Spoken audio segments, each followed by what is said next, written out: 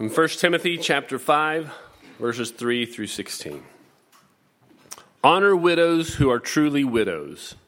But if a widow has children or grandchildren, let them first learn to show godliness to their own household and to make some return to their parents, for this is pleasing in the sight of God. She who is truly a widow, left all alone, has set her hope on God and continues in supplications and prayers night and day. But she who is self-indulgent is dead, even while she lives. Command these things as well, so that they may be without reproach. But if anyone does not provide for his relatives, and especially for members of his household, he has denied the faith and is worse than an unbeliever. Let a widow be enrolled if she is not less than 60 years of age, having been the wife of one husband, and having a reputation for good works. If she has brought up children, she has shown hospitality, has washed the feet of the saints, has cared for the afflicted, and has devoted herself to every good work. But refuse to enroll younger widows, for when their passions draw them away from Christ, they desire to marry, and so incur condemnation for having abandoned their former faith. Besides that, they learn to be idlers, going about from house to house, and not only idlers, but also gossips and busybodies, saying what they should not. So I would have younger widows marry, bear children, manage their households, and give the adversary no occasion for slander. For some have already strayed after Satan. If any believing woman has relatives who are widows, let her care for them. Let the church not be burdened, so that it may care for those who are truly widows. Thank you. You may be seated.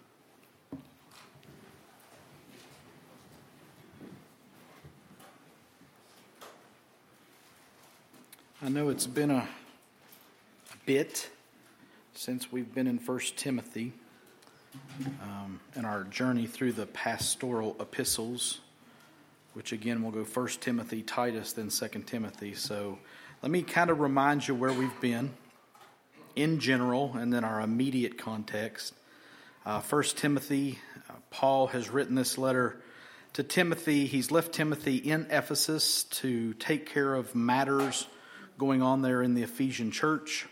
He's addressing issues, problems, certain people, certain groups in the church, how to handle them. He's calling them to stand strong on the pure, right, good doctrine, the apostolic doctrine that Timothy has been entrusted with.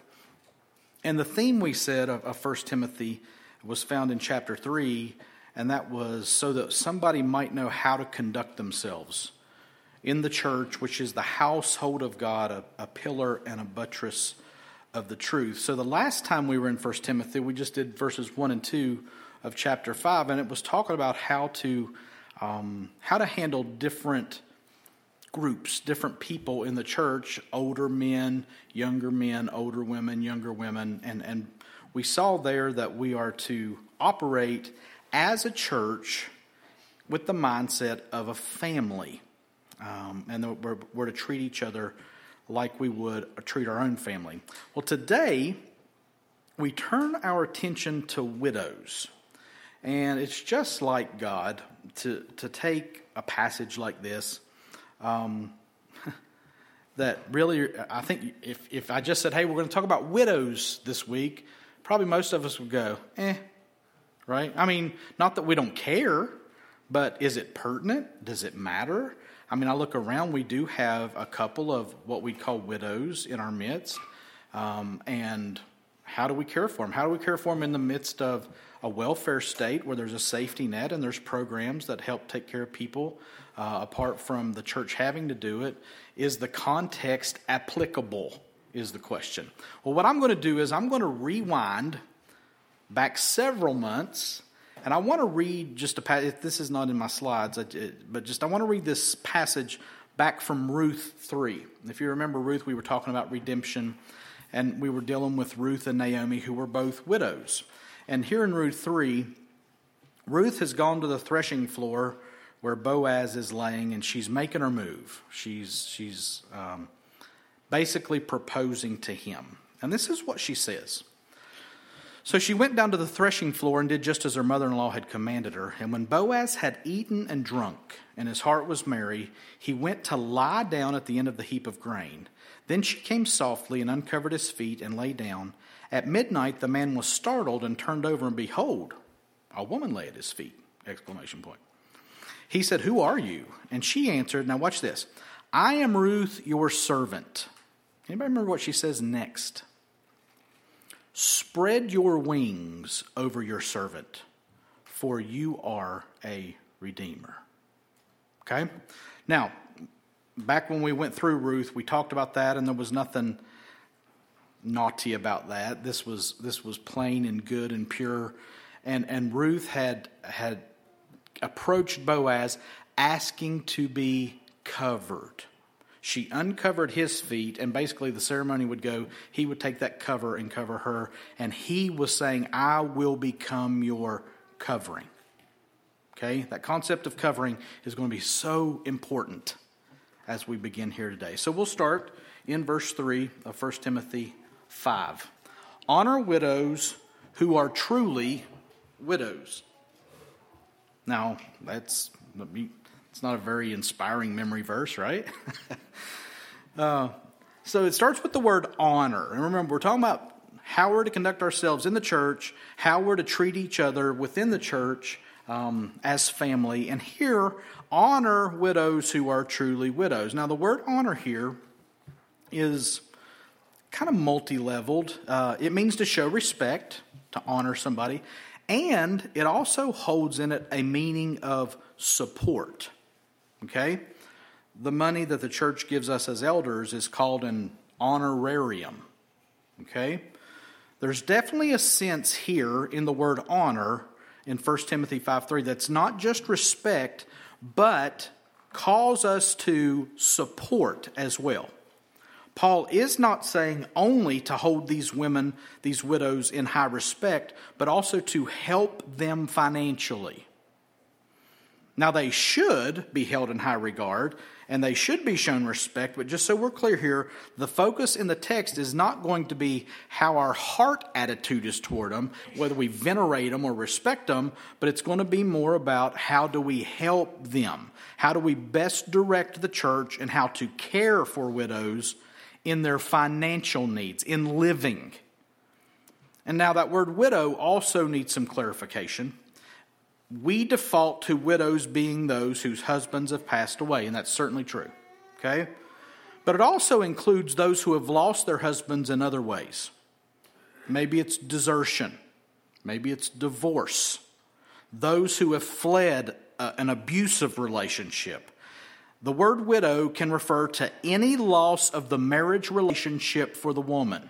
Now, that's going to be very important because if you look here, the word for widow comes from two root words that mean chasm and covering.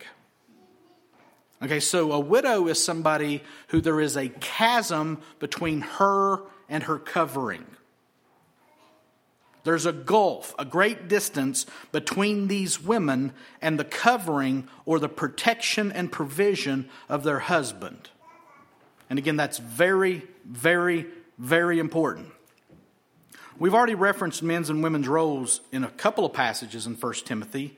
And to properly understand what a widow is here, we have to see that any woman who has lost her covering, her protection, her provision, who has had their marriage dismantled, any woman who is separated from their marriage in some way and has lost their protection, provision, their covering, is deemed a widow. Why? Because biblically, back to creation, if you look at Paul's other letters, if you look at Ephesians, husbands are tasked all through the Scripture with protecting, providing for, and keeping their wives safe. Women, then, as wives, among many other roles that they have, are to be protected, are to be provided for, are to be kept safe by those husbands. Now, we have lost so much of this in our culture. You've come a long way, baby. I can bring home the bacon, fried up in a pan. Please hear what I'm about to say. These roles that we're discussing biblically have nothing to do with ability. It's not, can a woman be a breadwinner? Can a woman provide for a family? That's not the question. The question is, how has God designed the marriage relationship? What roles has God assigned to the husband and to the wife? And what lack is there with a wife who has lost her covering? This is a roles issue. To lose the covering, the help, the protection, the provision makes these widows vulnerable and at the risk of destitution. Again, it's a roles issue. We go back to the creation narrative again and see that it wasn't good for man to be alone, so God made a helper suitable for him. And when the curses were given out after they sinned, the woman's curse was seen in her desire for her husband and in childbearing. And where was the curse primarily for the man? In work, in tending the ground. God intended for the man to work and provide. And he intended for the woman to help the man and bear children. And that's not a menial task. Our culture would say, oh, poor thing, she's wasting her life. She's just at home taking care of the kids. God help us that we would understand the true nature of the work that women do as homemakers, as mothers, and as wives. And while cultures, times, and expectations change, listen to me, church, God's design does not change. Has not, will not. And we'll talk more about this later, so don't tune me out just yet. We got to develop that thought. But I wanted to establish here that widows are those who have lost their protection and provision by a loss of their marriage relationship. And it doesn't just have to be death. It can be any loss of the marriage relationship qualifies a woman to be a widow. And at the time of Paul's letter to Timothy, a woman who had lost her husband, however that may have happened, had lost more than just a personal relationship. She had lost her covering. She had lost her support. And so many times had lost her hope. So what was to be done for these ladies? Well, you honor them if they are truly widows. Now, what's that mean? Well, it means a lot, okay? If they truly have no support. Look at verse 4. But if a widow has children or grandchildren, let them first learn to show godliness to their own household and to make some return to their parents, for this is pleasing in the sight of God. So there are those who have some support from other places besides their husband. Here, Paul says that the church is to first compel the widow's children and or grandchildren to be that covering of support and protection. Those widows who have children or grandchildren around are to be taken care of by their progeny.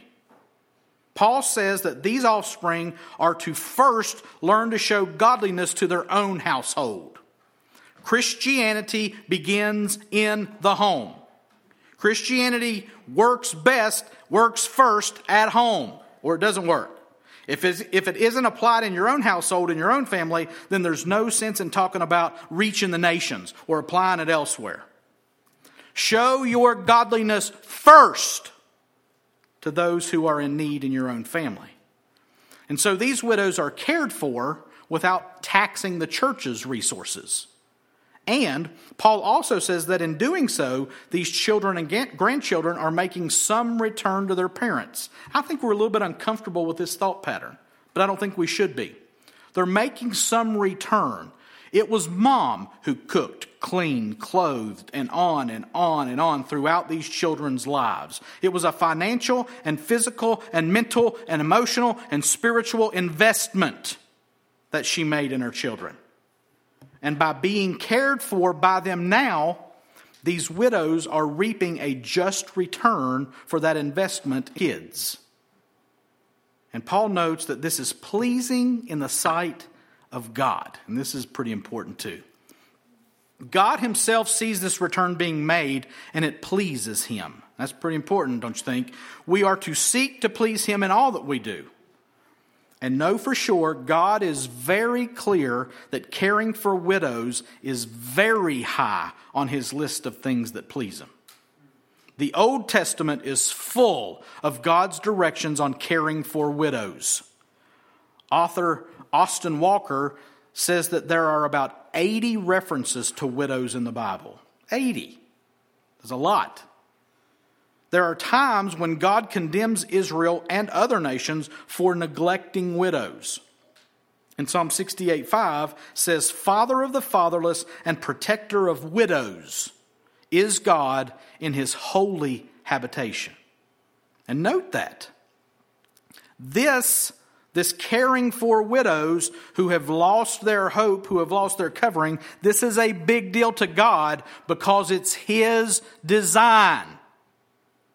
If a woman loses her covering, then God makes it a priority to care for her. Even sitting in the highest of heavens, one of God's chief concerns is caring for widows. Should it not be one of ours as well? For this is pleasing in the sight of God. And the widows are to know this too. Look at verse 5. Oh, did I skip a verse? No, I just didn't. I've got it on there twice. I don't know why I've got it on there twice. There we go, verse 5. She who is truly a widow, left all alone, has set her hope on God and continues in supplications and prayers night and day. If a woman is a widow and left all alone, she is then to turn her attention, set her hope on who or what? On God. So God has turned his attention to her, and now she is to turn her attention to him. She is to know that God takes special interest in her plight, and so she is to set her hope, put all of her eggs in the God basket. She is to trust him to care for her. And this shows by what she gives herself to. She continues in supplications and prayers night and day. She's always talking to God. She's turned her hope to him. She's put her faith and her hope in him, and she's always talking to him. She's praying, and she's asking him to help others. Supplications are prayers for others. She's focused on God and others, which is the very fulfillment of God's plan and purpose for all of us. This is the type of lady who is to be considered a true widow, left all alone, but hoping in God and praying for others. This is a widow worthy of the church's support. Some, however, are not like this. Verse 6. But she who is self-indulgent is dead even while she lives. There are those who have lost their spouse, their covering, who turn their focus inward. Instead of trusting God and serving others through prayer, she's self-indulgent. That word means to live luxuriously, given to pleasure. Focused on the here and now, getting what she feels she deserves, enjoying the fruit of her life now. And that self-focus is what the problem is. Now, there's nothing wrong with having things or reaping the fruit of a well-lived life, a well-planned life. But this woman is focused on me, myself, and I. And she's thinking she's getting what she deserves. And the Holy Spirit, through Paul, says that this type of widow is dead even while she lives. Now, it seems harsh, but it just means that there's no hope or help for her. She's getting her reward now, and being focused on that, it's really emptying her life of worth and joy. Her shelter, her covering is now pleasure. Her enjoying things for herself. And Paul says the end of that is she's dead even while she lives. Yikes. Verse 7. Command these things as well, so that they may be without reproach. Paul calls Timothy to not only tell the church and the widows and the families in Ephesus this stuff, he tells Timothy to command these things. These are apostolic teachings. They are the very words of God given so his people might know how they ought to conduct themselves in the church, which is the household of God. which is our theme, if you'll remember, for 1 Timothy. So Timothy, command these things. What I read there in verse 6, like I said, it sounds a little bit harsh, and Paul's saying, don't back down from this. Don't soft sell it. Command it. My grandma told me many times, never apologize for something God has said. And that's kind of what Paul is saying here. He's like, don't apologize for this. Command these things. These are apostolic teachings, the very words of God. So that the people who make up the church there, the widows and those caring for them, may be without reproach. There's a goal to keep the law and the teachings of God. Why? For His glory and for our good. And these widows and those caring for them are to keep these commands without fault. And while widows are engaged here, so are those who are to care for them. Verse 8. But if anyone does not provide for his relatives, and especially for members of his household, he has denied the faith and is worse than an unbeliever. This is probably the most famous verse in this passage. So there's definite shift here from widows. There's a turn from focus on the widows themselves to those who are in place in their lives to help them, these widows. And this shows that it's not just up to the church to care for widows. If anyone does not provide for his relatives, and especially for members of his household. This is to speak to the children and the grandchildren we saw back in verse 4. If there are children or grandchildren who do not provide for his relatives, and especially for members of his household. Now note the his and the he here. Who is it that he's speaking to? Who is he tasking with provision and protection? The man. The males in the families. He, his. The one designated to protect and provide. The male is to make sure that relatives and those of his household are cared for. And that's not to say the ladies don't play a part, and we'll see later that he does speak to that as well. But he and his here are responsible to do so. Fellas, make sure those in the generations before you are cared for if they lose their spouses. If they lose their covering, you become their covering. Now again, some widows have plenty and are amply supplied. He doesn't have to care for them as far as support, as far as covering. But if they need care, level one for care for the widow is the child and or grandchild, particularly the men who are in place to care for, protect, and provide for his family. If something, I dread to think about it, should happen to my father, my mother lives beside us, it's time for me to step up. Now, my mother will be taken care of financially, but if she needs something done, it's going to be on me, it's going to be on John, it's going to be on Asa primarily. Now, not saying Amanda, Hannah, and Lily won't help out, but we become that covering. And if we don't, he has denied the faith and is worse than an unbeliever. Wow. This is not a little thing now, is it? If this man doesn't take stock of the needs in his family and seek to help those in need as his relatives, he has denied the faith and is worse than an unbeliever. That's not necessarily saying that he's not saved. It's saying that he's not living out his faith. One of the most basic premises of being a Christian is caring for other people. And even unbelievers care for their own families. So if a believing brother does not address and help the widows in his family, he's dropping the ball on one of the simplest, clearest charges he has. Take care of your own.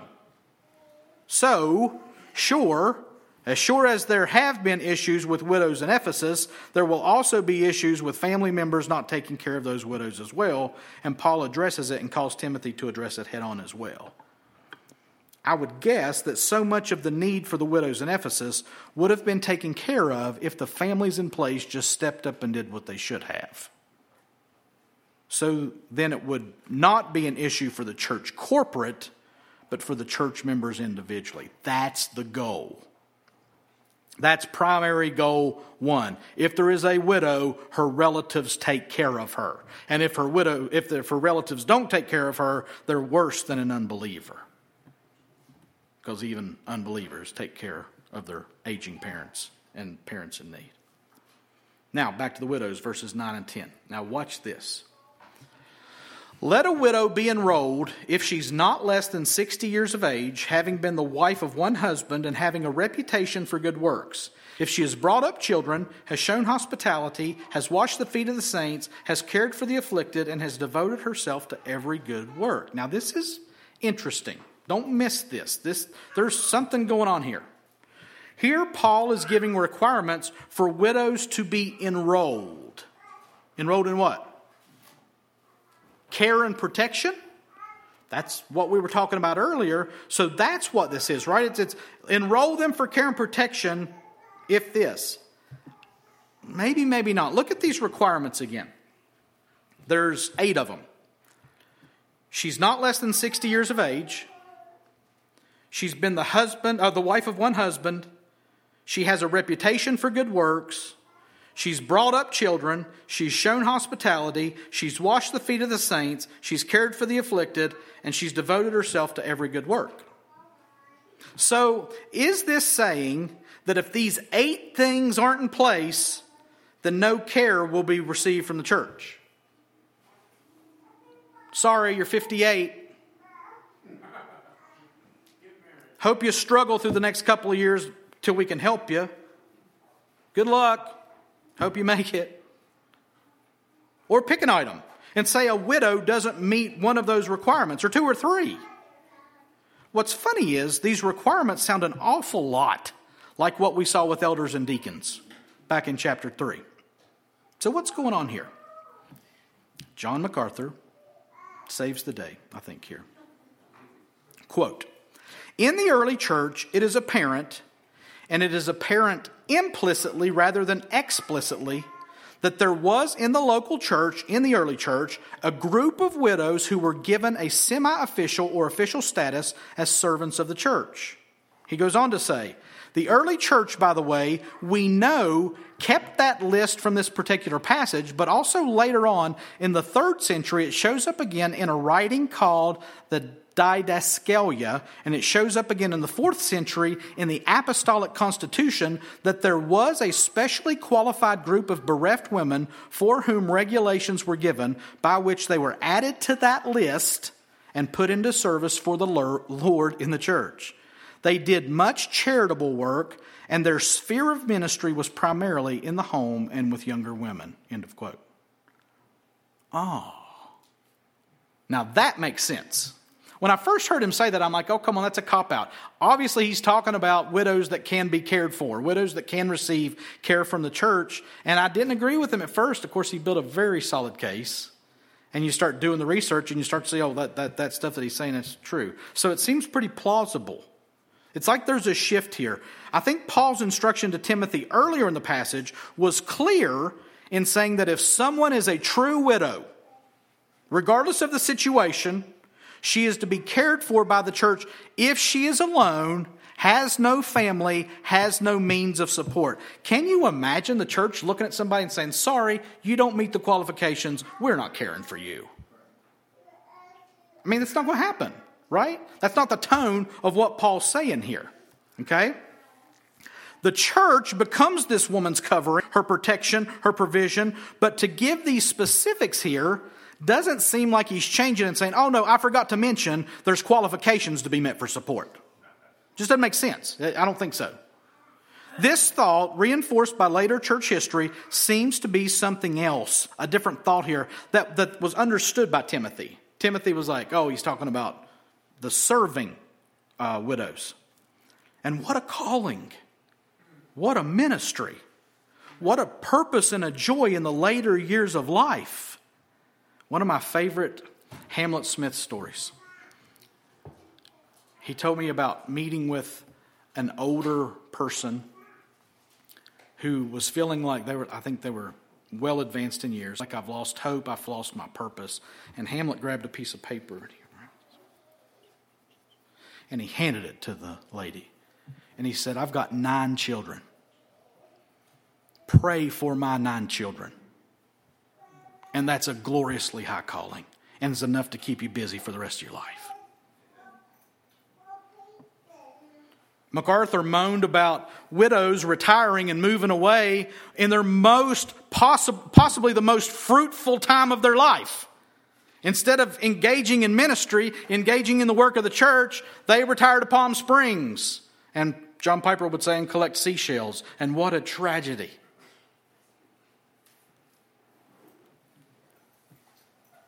What a purpose and joy in the later years of life. It would appear that these widows didn't just receive help from the church, but rather they also served the church in some capacity as far as ministering. And I would say some of those who were serving weren't even supported by the church. Imagine a group of widows serving the church this way. Imagine a group of widows going from house to house, meeting with the younger ladies, teaching them to serve and love their husbands, to teach and love their children, and to keep their homes in a godly way. Give me some of that.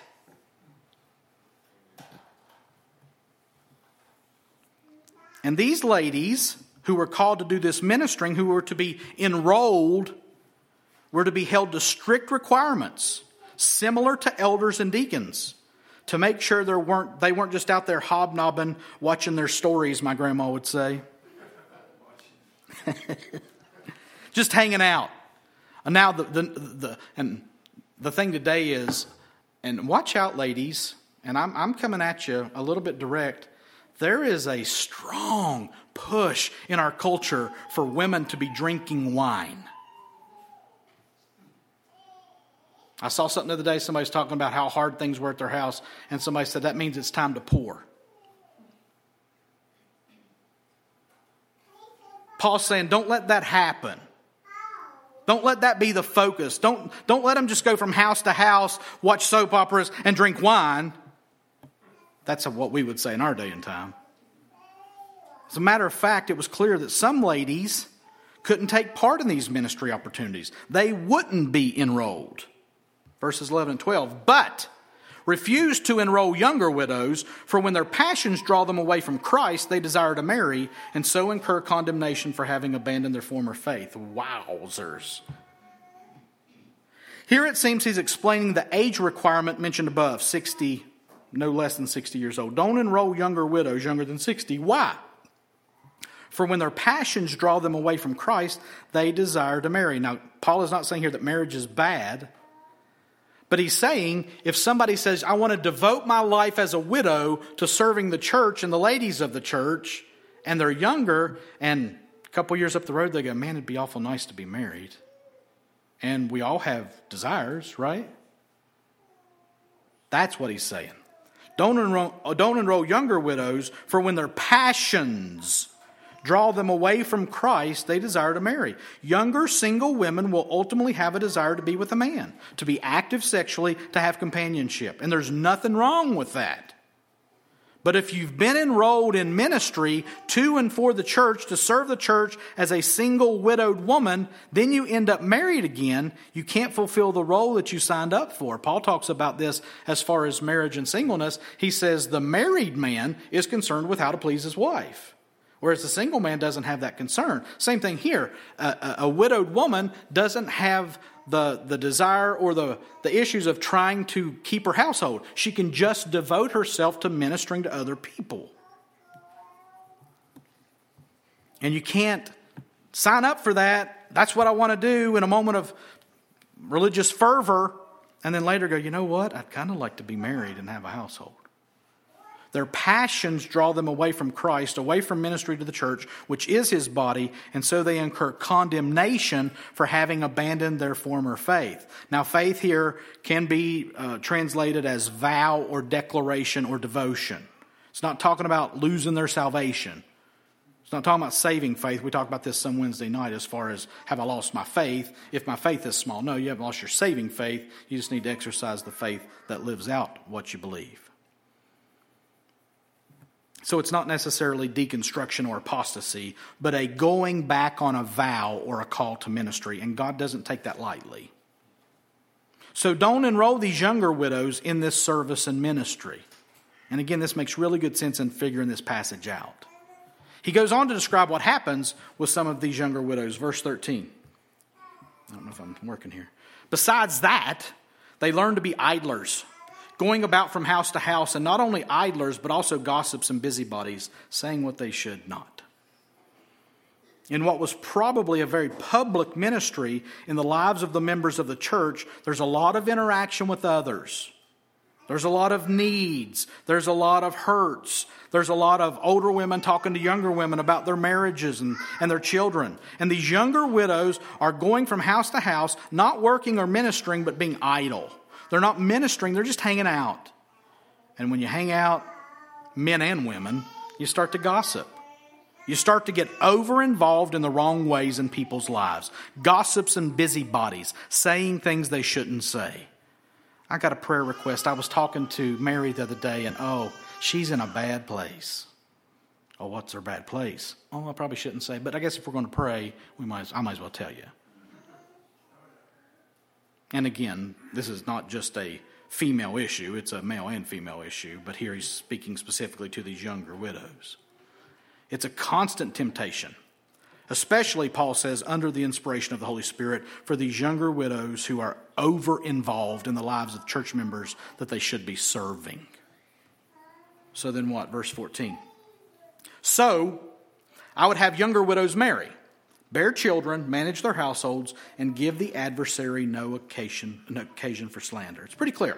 If a lady is widowed and if she wants to do God's will, get married. A younger widow. And yeah, that might be easier said than done in some situations, but rather than jumping into a vow to serve and minister all the time for the rest of my life, then deciding that it would be nice to get married, just look to marry, bear children, and manage your households. That, again, is serious, godly, church blessing ministry.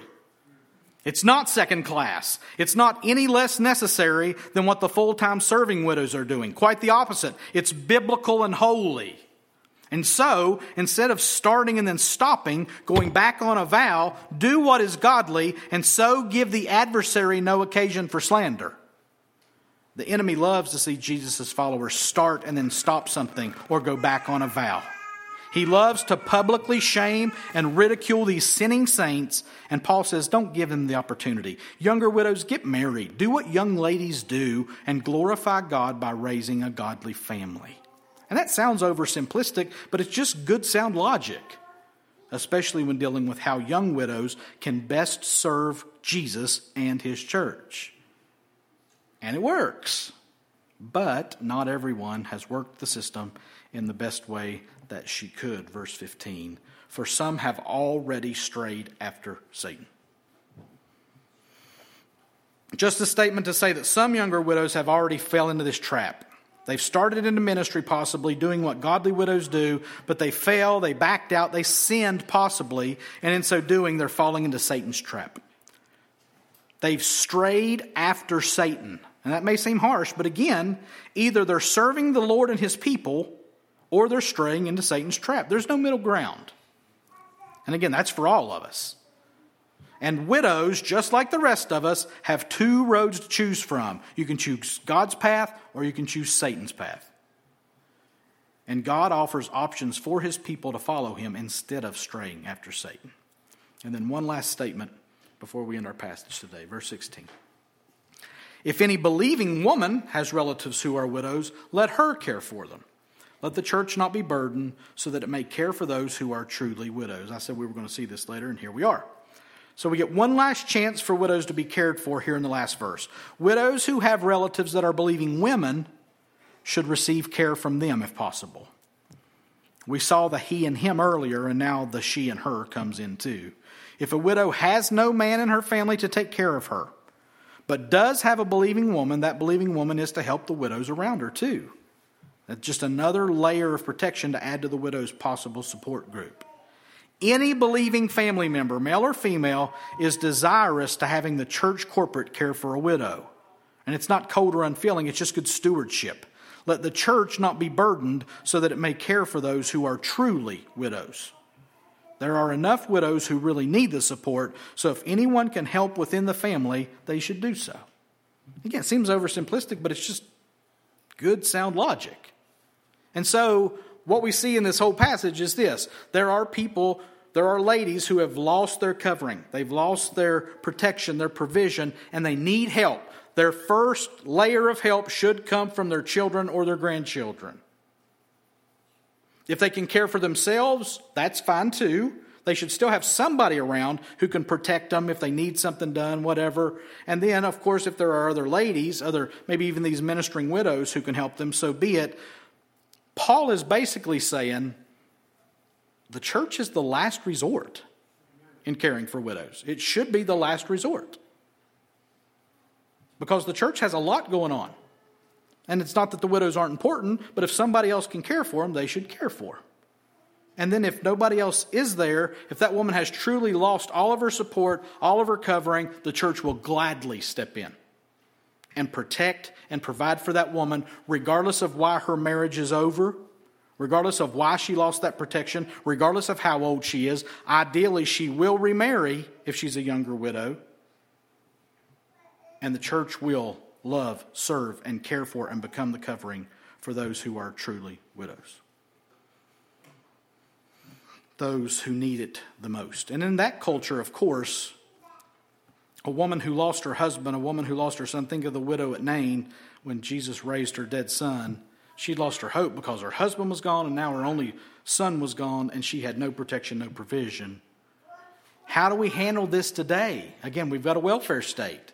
People get checks. People receive help. Again, I don't know how people live on a fixed income. It's beyond me. But how do we handle all that? Of course, that takes us to what? Application. And we're going to look at application through 3 G's. Gender, genes, and genuine. And I'm a little too proud of those. I'll just confess that right now.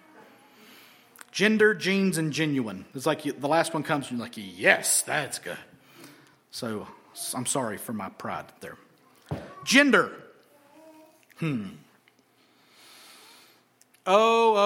Gender. The main point is this with application for gender. God cares that women are taken care of.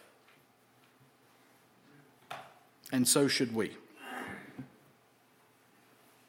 Now listen to me. The Bible is clear.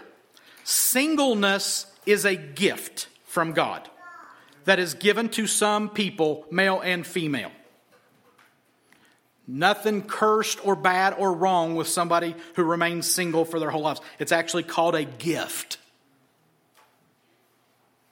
But for those who don't have it, the call biblically is to marry. And you'll know if you got the gift of singleness or not. It's maybe I can't find anybody. Maybe I've just got the gift of singleness. No, you don't. If you can't find anybody, that doesn't mean you got the gift of singleness. It means that God hasn't brought that person to you yet. It's not saying, well, I'll resign myself to singleness. Singleness is not resigned for. It's a gift given to some. Everybody else should marry. Why? For many reasons. But here, in what we're talking about today, marriage is designed by God for men to help care for women. Amen. You're like, great day, Jason. It is 2022. I know. God has so designed the world and the people in it that marriage is honorable, marriage is beautiful, marriage is a picture of Christ in the church, and marriage is where primarily men are to care for women. I think the greatest scourge in our culture today is a bunch of passive, lazy men.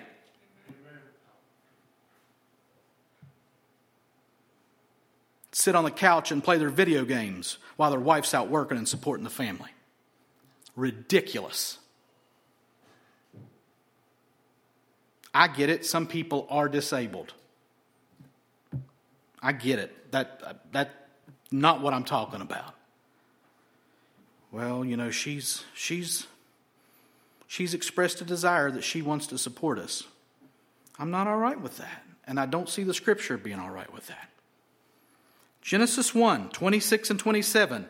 Then God said, Let us make man in our image, after our likeness, and let them have dominion over the fish of the sea, and over the birds of the heavens, and over the livestock, and over all the earth, and over every creeping thing that creeps on the earth. So God created man in his own image. In the image of God he created him. Male and female he created them.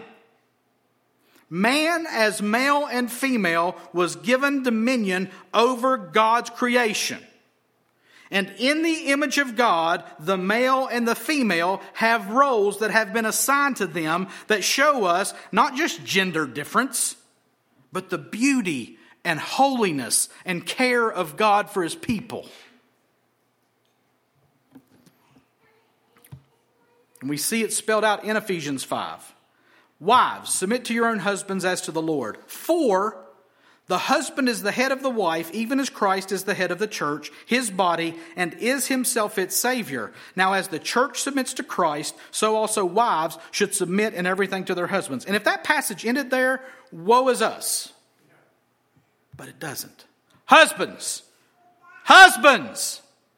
love your wives as Christ loved the church and gave himself up for her, that he might sanctify her, having cleansed her by the washing of water with the word, so that he might present the church to himself in splendor, without spot or wrinkle or any such thing, so that she might be holy and without blemish. In the same way, husbands should love their wives as their own bodies. He who loves his wife loves himself, for no one ever hated his own flesh, but nourishes and cherishes it, just as Christ does the church, because we are members of his body. Therefore a man shall leave his father and mother and hold fast to his wife, and the two shall become one flesh. This mystery is profound, you don't say. And I'm saying that it refers to Christ and the church. However, let each one of you love his wife as himself, and let the wife see that she respects her husband. Husbands, you are to protect and provide for your wives. You are to give yourself up for her. You are to be her covering, her protection, her provision, her head by God's design. And we can deny that all we want to as a culture, and we're only kicking against the goads. We're harming ourselves. What if we just believed God and did what he called us to do? Now, so pastor, are you saying women shouldn't work? No, I'm not saying that at all. Are you saying that I should just have kids and stay at home? No-ish. I'm not saying you should just do that. I'm saying that's one of the highest, most glorious callings that God's ever given a creature on the face of his earth. So I am saying, have kids, take care of them, take care of your household, because it is a gloriously high, godly, holy calling. And husbands, be the head of that relationship. Be the covering there. Be the one who gives yourself up for your wife. Lays down your life for your wife. Well, how long do I have to do that? Until you die. Then you're off the hook. Then it's up to the kids and the grandkids to take care of her, right? Or the church. I'm just sad, really. I'm just sad as I look at our culture and I see the lies that we've bought into, as men and as women.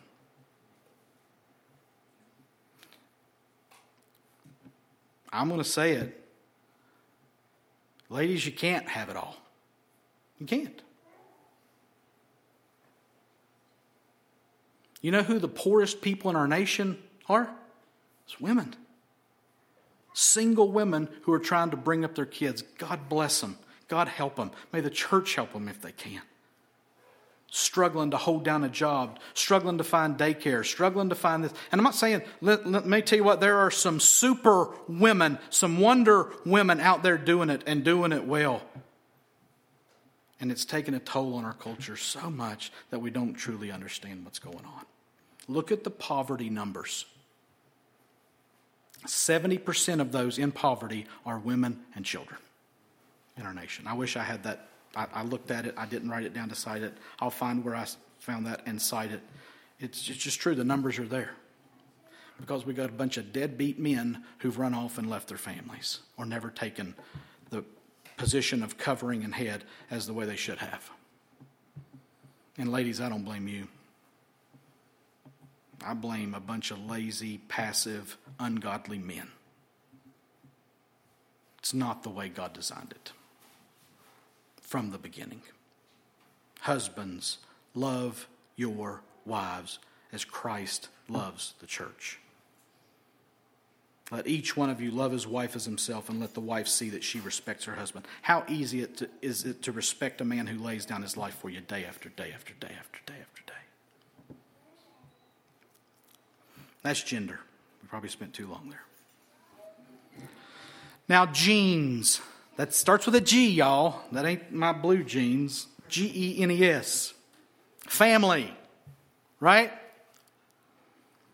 If your faith doesn't work at home, it doesn't work at all. But if anyone does not provide for his relatives, we saw in 1 Timothy 5:8, and especially for members of his household, he's denied the faith and is worse than an unbeliever. You go out and serve and minister and bless other people, but you go home and grump and gripe and hate your brothers and sisters and moms and dads and sons and daughters. It's not the way it works. The root is rotten. And the fruit that's being produced is false fruit, and it's never going to last. If your faith does not work at home, it doesn't work at all. 1 John 4:20-21, and I do completely understand that the context here is talking about in church, and it gives us a good picture of the family as well. If anyone says, I love God and hates his brother, he's a liar. I keep switching back here. For he who does not love his brother whom he has seen cannot love God whom he has not seen. And this commandment we have from him, whoever loves God must also love his brother and his sister and his mom and his dad and his son and his daughter. Don't tell me you love the world and want to reach it if you don't love the people in your own home. And that looks like kindness, humility, gentleness, serving.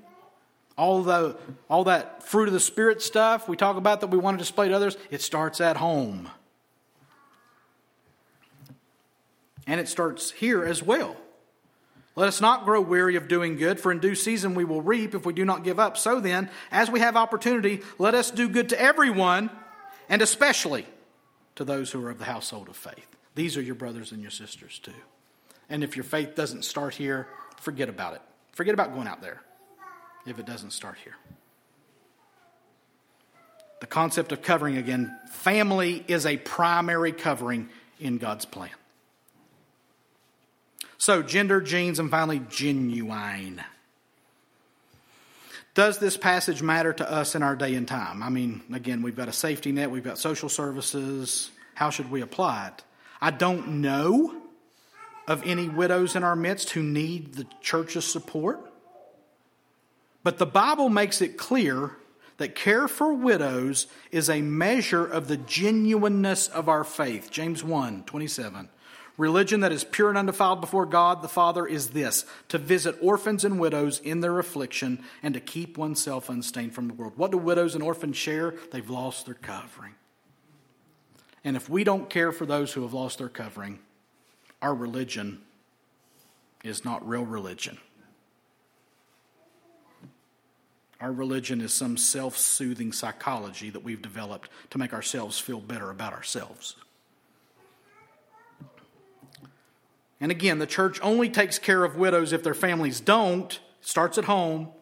But if there's no concern or help for those who have no help, no covering in our hearts, minds, and lives, then our religion is false. It's not true religion. So, how do we live out the concern that we have? Well, I heard something this past week. What I say I'm going to do is not what I do. What I do is what I do. What good is it, my brothers, if someone says he has faith but does not have works? Can that faith save him? If a brother or sister is poorly clothed and lacking in daily food, and one of you says to them, go in peace, be warmed and filled, without giving them the things needed for the body, what good is that? So also, faith by itself, if it does not have works, is dead. But someone will say, you have faith and I have works. Show me your faith apart from your works, and I will show you my faith by my works. I can say I care about widows, but you know how I primarily care about widows? By caring for widows.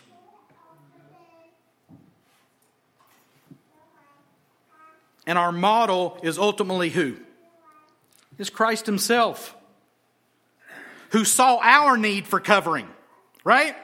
And came and lived and died and was raised so that we might receive the ultimate provision. We were orphans. We were destitute. We had no covering. We were held captive by the devil to do his will. And Christ himself saw that need, and he came and gave us the ultimate covering, the salvation of our souls. For you know the grace of our Lord Jesus Christ, that though he was rich, yet for your sake he became poor, so that you by his poverty might become rich. We all need a covering. Individually through salvation, and Christ has provided that through his life, death, burial, resurrection, ascension, and glorification, and constant intercession for us.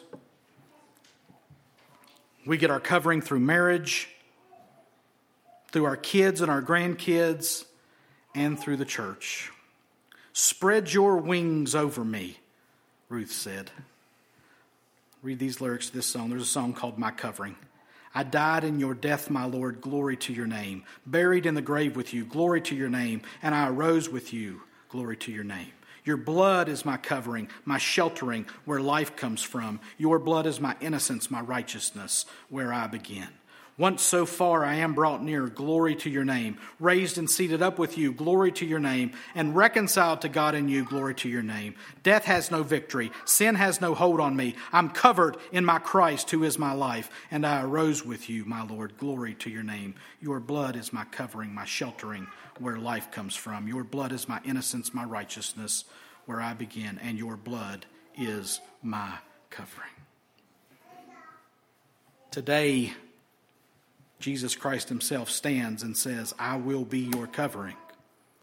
Single, married, widowed, orphaned. Christ in and himself, Christ in and through the church says, I will be your covering. Will you submit to that covering? Will you rejoice in that covering? Will you come to him? Will we be the church that we're supposed to be, gender genes with a genuine faith, so that he might get glory and so that we might be protected and provided for? Your blood, O Lord, is my covering. Let's pray. Father, you have called us to be a countercultural people. You have called us to be those who go above and beyond what the safety net will do. You've called us to be those who represent Christ in the church through marriage as husband and wife. You've called us to care for widows who are truly widows indeed by becoming their covering, either as their children or their grandchildren, or as a loving person in their life, male or female, who can provide for them. And ultimately, you've called us as the church to spread your wings over the helpless, the hurting. And God, may we not just talk about it, may we do it, to the praise of your glorious grace. And may we see the salvation that comes through the blood of Jesus. Spread that over us, God, and cover us. And may we work diligently in the power of your Spirit to bring that covering to other people. And we ask it in Jesus' name. Amen. Would you stand and receive a benediction? Now may the God of peace, who brought again from the dead our Lord Jesus, the great shepherd of the sheep, by the blood of the eternal covenant, equip you with everything good, that you may do his will, working in us that which is pleasing in his sight, through Jesus Christ, to whom be glory forever and ever. And all God's people said, amen. You're dismissed, but stay and eat with us if you can.